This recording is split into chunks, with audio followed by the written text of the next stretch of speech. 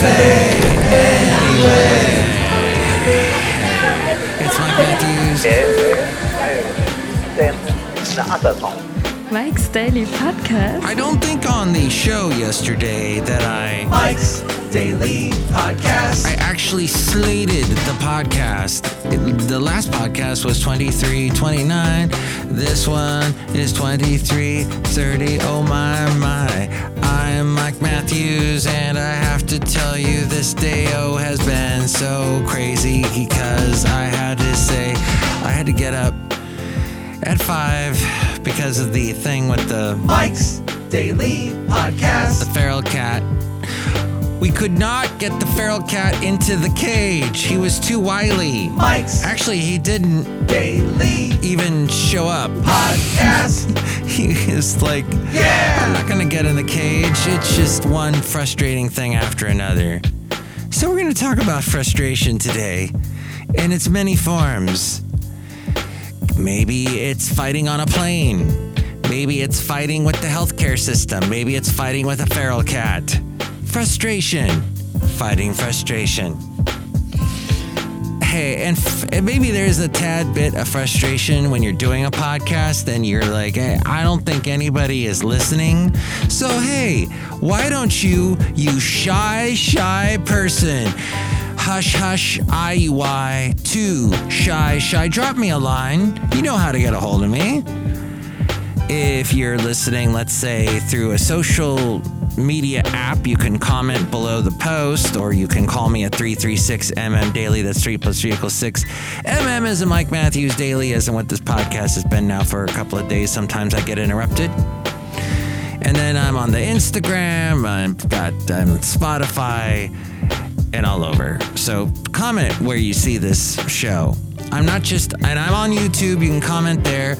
Leave a comment. Like they say, all the people that do YouTube videos, leave a comment. But yeah, we're talking a little bit about dealing with frustration in general. And here's today's podcast picture. Here at Cafe Anyway, somewhere in Podcastro Valley 10. And yes, we lost an hour last night. Or no, we gained an hour. That's right. So all of you should be nicely rested and bushy-eyed and tailed and all that. I, however, did not because of getting up with the cat. And Basil, you were so much easier to deal with than cats. Cats do what they want. I know Basil. The late, great Basil the boxer. So let's just say the flight that my lovely lady friend and I was not perfect that you see in the podcast picture today. You can also go to mikesdailypodcast.com to see it.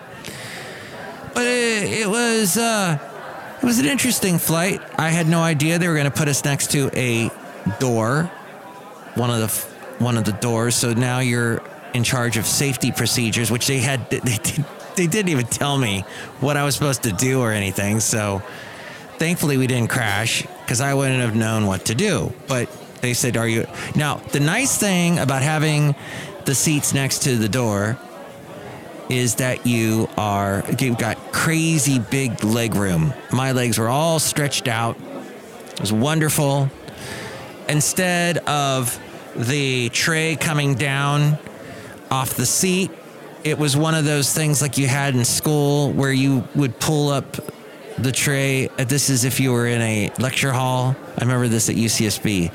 You'd pull this little table up from the side, and it would come from the side and then sit over your lap and be like a insta desk. So we had that, but there was nothing to watch because we didn't have our own personal TV screens. But that's okay, because on the American flights that we took, the American Airlines flights, there were no TV monitors for us on any of the flights we took. And we took about 4 American Airlines flights for this trip. This trip had multiple legs. It was a centipede of a trip going from San Francisco to Charlotte to Daytona Beach to visit Mom, who's having a bunch of problems. And in fact, I might even play a little bit of some of the frustration we're dealing with her. I actually spoke with her today and recorded some of it. Then we flew from Daytona Beach to Dallas.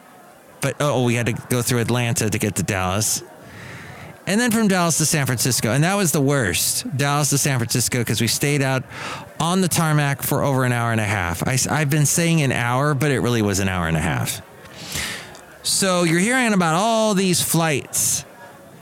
These fights on flights, rather. Why the airplane flights? Can't we all just get along? This according to airhelp.com. AirHelp. The concept of bringing people from different nationalities, ages, and walks of life and loading them in the small confines of an airplane tends to bring out the worst and the best in people. If you want to avoid a fight club situation mid-flight, there are key airplane etiquette rules that you should follow. These flight tips will ensure you travel safely and don't ruin the air travel experience of your fellow flyers. Now, whether or not your fellow flyers are adhering to the same rules, but these are basic ones, like don't recline your seat fully back during the meal times. There's actually something I saw. Richard Ayoade has this thing called Gadget Man, or he used to. He did it for about 3 years. All of the episodes uploaded to YouTube. You can watch it. And one of them was this thing that you could click into the seat in front of you, and it would actually prevent them from backing up all the way. It was like a little trick.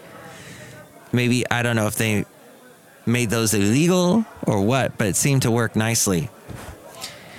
If the heated discussions and fights that have flared up in airplanes while cruising at an altitude of so-and-so feet are anything to go by, the question of how far back and when to recline one's plane seat is quite the debatable topic. Perhaps the best way to call a truce is to agree that whilst meals are being served, everyone should have their seat fully upright to allow passengers to eat their meals as comfortably as possible. Avoid putting your carry-on in an overhead bin that is not above your seat. Wow. I think on this trip, it never was over my seat. I just took whatever one was, because you don't want to put it on in an overhead bin behind you, because everyone, when they're getting off the plane, when you've landed and everyone's leaving the plane, you really don't want to have to go back with all the people that are trying. Otherwise, you have to let people go in front of you till you can finally get back far enough to get to that bin. Oh, that happened to me once on this trip. Oh, annoying. So I said, no, I'm going to try and put whatever's open. I'm going to try and stick it in the backpack that I had. As we go outside a cafe anyway, where we bring you Mike's Daily Podcast, somewhere in Podcastro Valleyton, the last place on earth. Cafe anyway. So what that is one suggestion they give here on AirHelp. The airplane is not where to make your new best friend. A survey by the corporate travel management company Agencia showed that 24% of business travelers like to network on a plane. Only 24%. Apparently, when faced with a chatterbox, 38% of flyers put their headphones on to listen to music, and 15% feign sleep. So nobody wants to make friends. That's sad. But it's true. I have an issue where people, when they start to talk to me, I have a hard time telling them to shut up. And they end up talking my ear off, and an hour, 2 hours go by, and all I've heard is a jumbled mix of gobbledygook that I sometimes may agree with, other times don't, most of the time don't, and most of the time I got nothing out of the conversation, so thank you for wasting my time. Some flyers are more open to talking to their seat companion than others. In order to gauge if the person next to you is open to conversation or not, read their body language. The lady I sat next to on the flight back from Dallas, an older lady who was coughing up a lung, I just instantly knew from body language, I am not going to be talking to this lady. And this was on the flight where I was stuck on the tarmac for over an hour and a half. So it would have been kind of nice to talk to someone. The only time I can remember having a good conversation on a flight was flying to Nashville This was years ago, decades ago.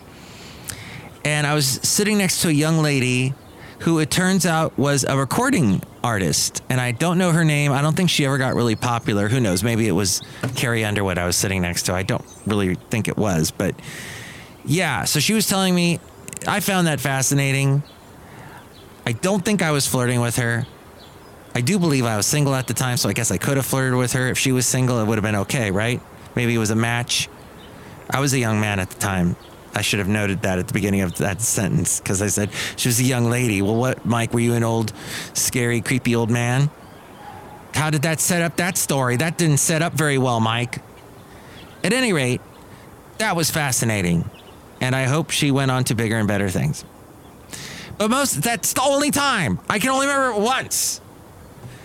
And then the other times, you know, sitting next to my lovely lady friend, actually, this is the only time we've ever flown was this flight. So that was nice talking to her. Although I don't think we talked too much because I know on one flight I started to get really sick because of the gas bubble. You know the gas bubble that appears in your intestines when you've been flying too many times, too many flights in a row. And that appeared, and especially if you've eaten some apples from your backyard, you're going to develop some gas. Oh, yeah, and I had a couple Cokes. So, and a ginger ale. Because that's the only time I drink ginger ale is on a plane. Unless I start to miss, let's say I haven't flown in a while and I miss flying. Let's say I miss the feeling of going somewhere. I'll have a ginger ale. It kind of fakes the whole thing out in my head. Do they have headphones on? Can you see their yawns are getting wider or with shorter spaces in between? That's the sign, my friend. There's your sign. So don't bug them. Go easy on the free booze. Wait, who are you even? Where is that? That doesn't even exist, so never mind that. Don't go commando on someone's child? What does that even mean, Air Help? Yeah, pretty much the parents need to take care of that when the kid's having a meltdown. Unfortunately. Although I've talked to people they go, no, I actually turn around and say, ma'am, can you have your child, can you fix the situation? But these are people that don't care what people think about them. Just do not care at all. All right, I'm going to play you a very quick snippet. It's completely out of context, but you're going to hear my mom's voice. You're going to hear why, where I get a lot of my vocal nuances from. It's from my mom. I think, let's see. This is the first time I've ever done this on my podcast, so she does have a bit of a deeper voice. She is in her 80s. So let's listen a little bit to our conversation from today where we were dealing with a very frustrating issue. The appointment wouldn't be until the 12th, and I had to cancel that now. I wish I had kept it. That's only another week away. I have my satchel, I have my bag all packed. Yeah, so she really needs to see a doctor. There is a health situation that, although she can get around and she's okay, there is a very strong possibility that things can get out of hand very quickly with what she has. So, there is a bit of danger involved, and nobody is helping us out. Nobody. In Florida, the healthcare system is ridiculous. And it looks like the one doctor she thought that was going to do the surgery, he seems to not want to do the surgery anymore, and now he's referring her to another guy. Yet to see that other guy, she's going to have to wait several weeks, and the situation that she has could go bad at any second. So this is the frustration. How to cope with frustration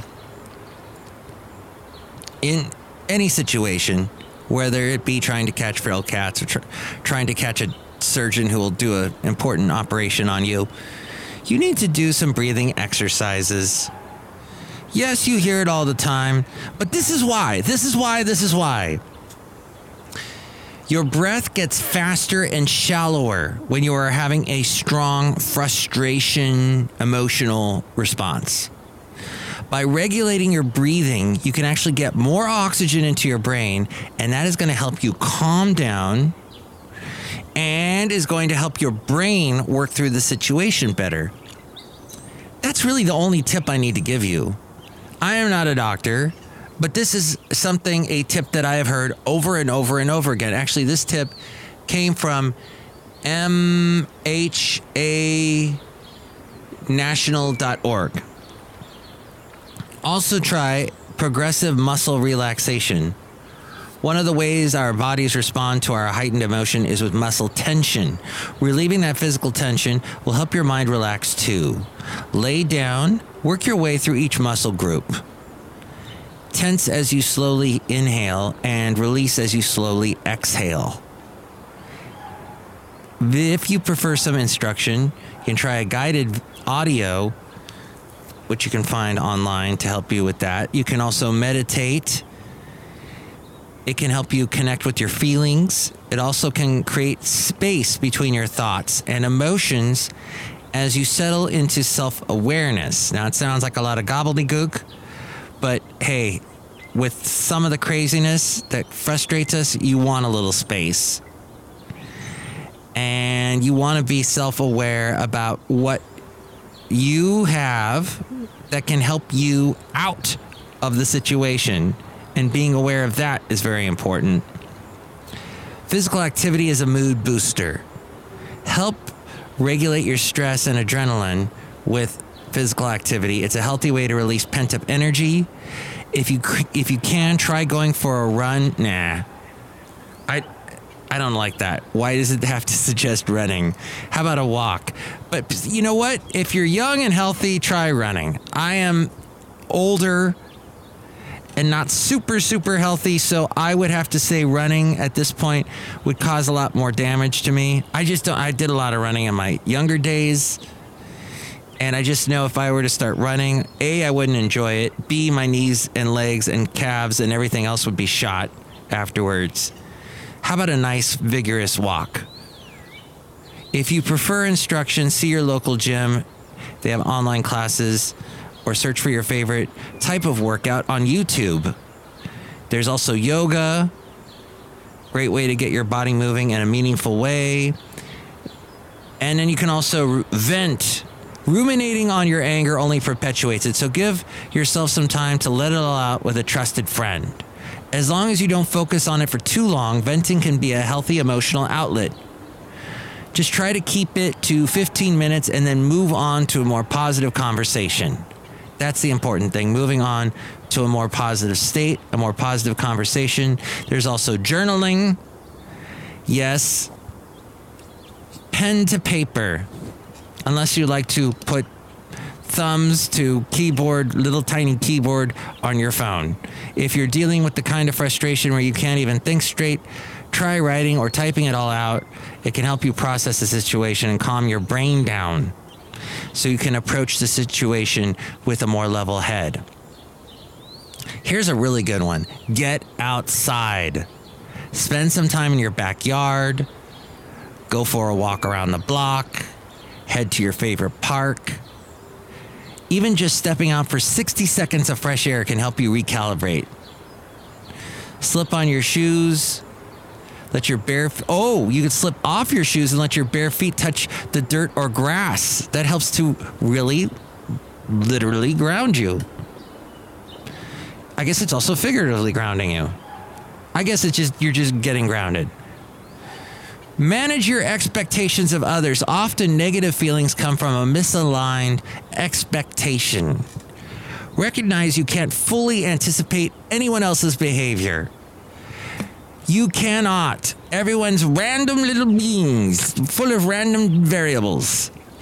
Change your own mental framework so that you aren't holding them to standards that they cannot meet. It's only hurting you.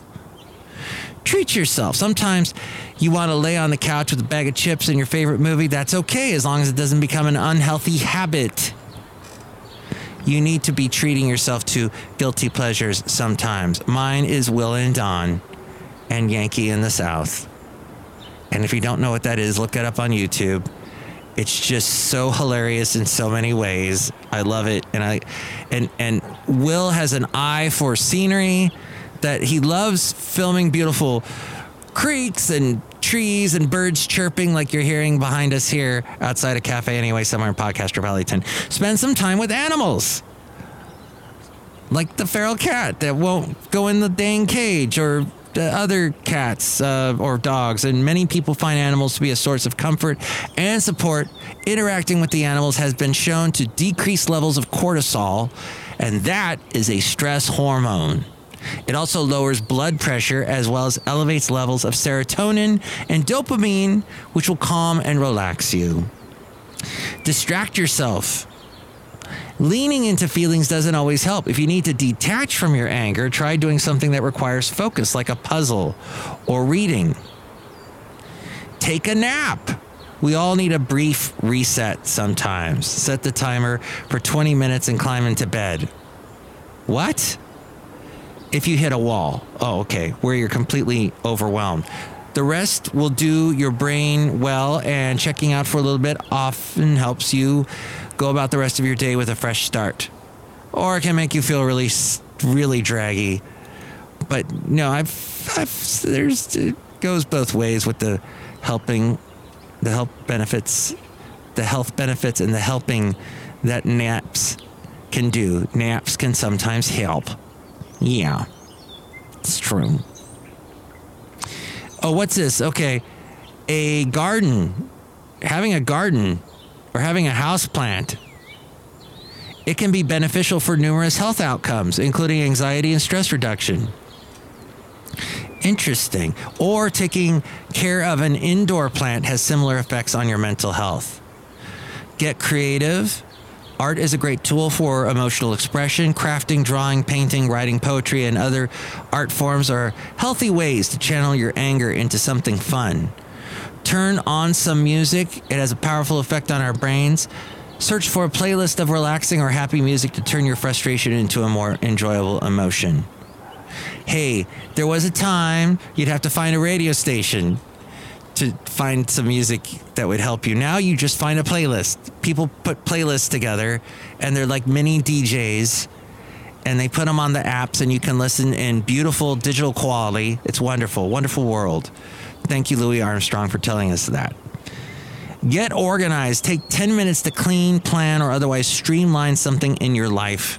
Turning your extra energy into something productive will not only help you get rid of some of that frustration, but you'll also have accomplished something, and you'll feel that feeling of accomplishment. And finally, wash your face.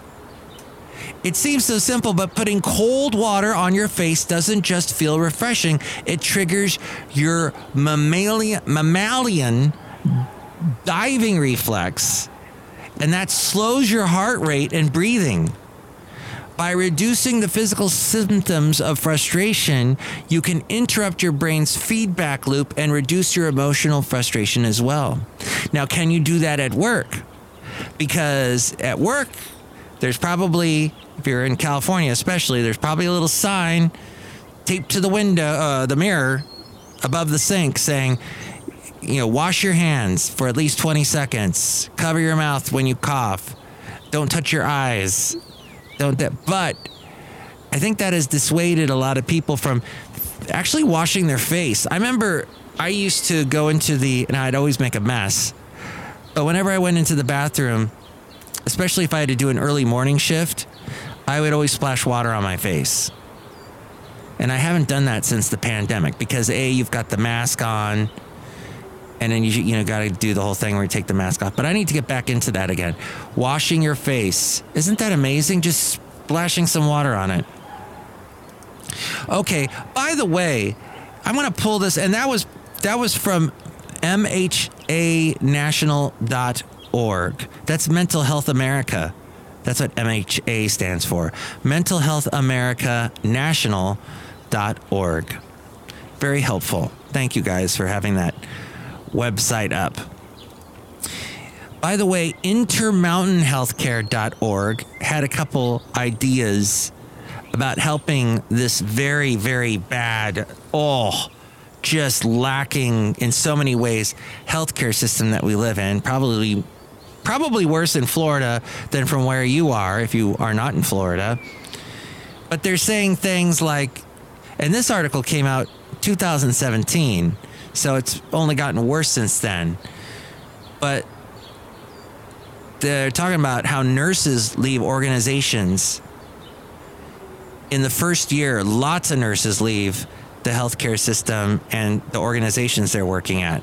And that's probably only gotten worse. The scheduling process requires clinicians to sign up for shifts 8 weeks in advance, and there's very little flexibility to adjust the schedule once it's complete. The process for scheduling is cumbersome and relies heavily on a manual process, and that isn't accommodating to any spontaneous weekend getaways. So that's why that means nurses are burnt out. I think a lot of people in the healthcare system are burnt out. This is why we're getting such horrible service. It's basic supply and demand. There are more job openings than there are graduates. Healthcare organizations need to be future-focused in workforce planning and have stronger connections with high schools, colleges, and training centers to recruit future healthcare workers. Healthcare has been slow to adopt the use of technology for both recruitment and scheduling. There are other industries like Uber, Google, and Airbnb, which also help attract younger, more tech-savvy workers. Healthcare industry needs more tech-savvy workers, according to this article. And currently, it takes at least 12 weeks to orientate a new nurse before he or she can work independently. But this isn't always necessary. Education and onboarding doesn't need to be a one-size-fits-all approach. And nurses and other clinicians tend to specialize, but with additional training and development, nurses could fill shifts in other departments and settings. Often tenure in a department is a factor in scheduling. But that model leads to nurses specializing in one area and limits cross-training. Tenure might not be the best for determination for scheduling.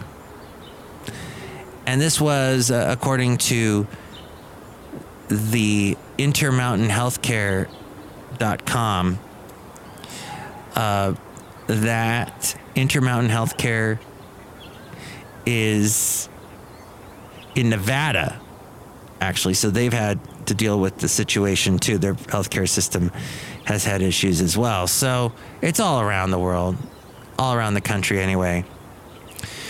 We're outside a cafe anyway, somewhere in Podcastro Valley, the last place on earth. Look who's here. Hello, Mike Matthews, it's Shelley Stewart, gift shop supervisor. Mike Matthews, what would make you happy and would make you less frustrated is if you had a snow globe. Thank you. Oh, that's a very nice one. Rosebud. Look who else is here. Hello, Mike. This is Floyd the Floorman. And this is John Deere, the engineer. Mike, this show has been very fascinating and helpful in this frustrating world. Don't ever get sick. Yes, that's what we've learned. Don't ever get sick. Gosh.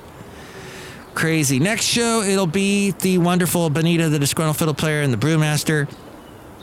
Chime in about anything we yapped about. 336MM Daily. That's 3 + 3 = 6. MM is in Mike Matthews Daily, as in what this podcast has been for a couple of days and will continue doing hopefully this week.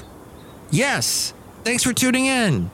Oh, I could go for a nap right now. I think I will. I'll lay down outside of cafe anyway.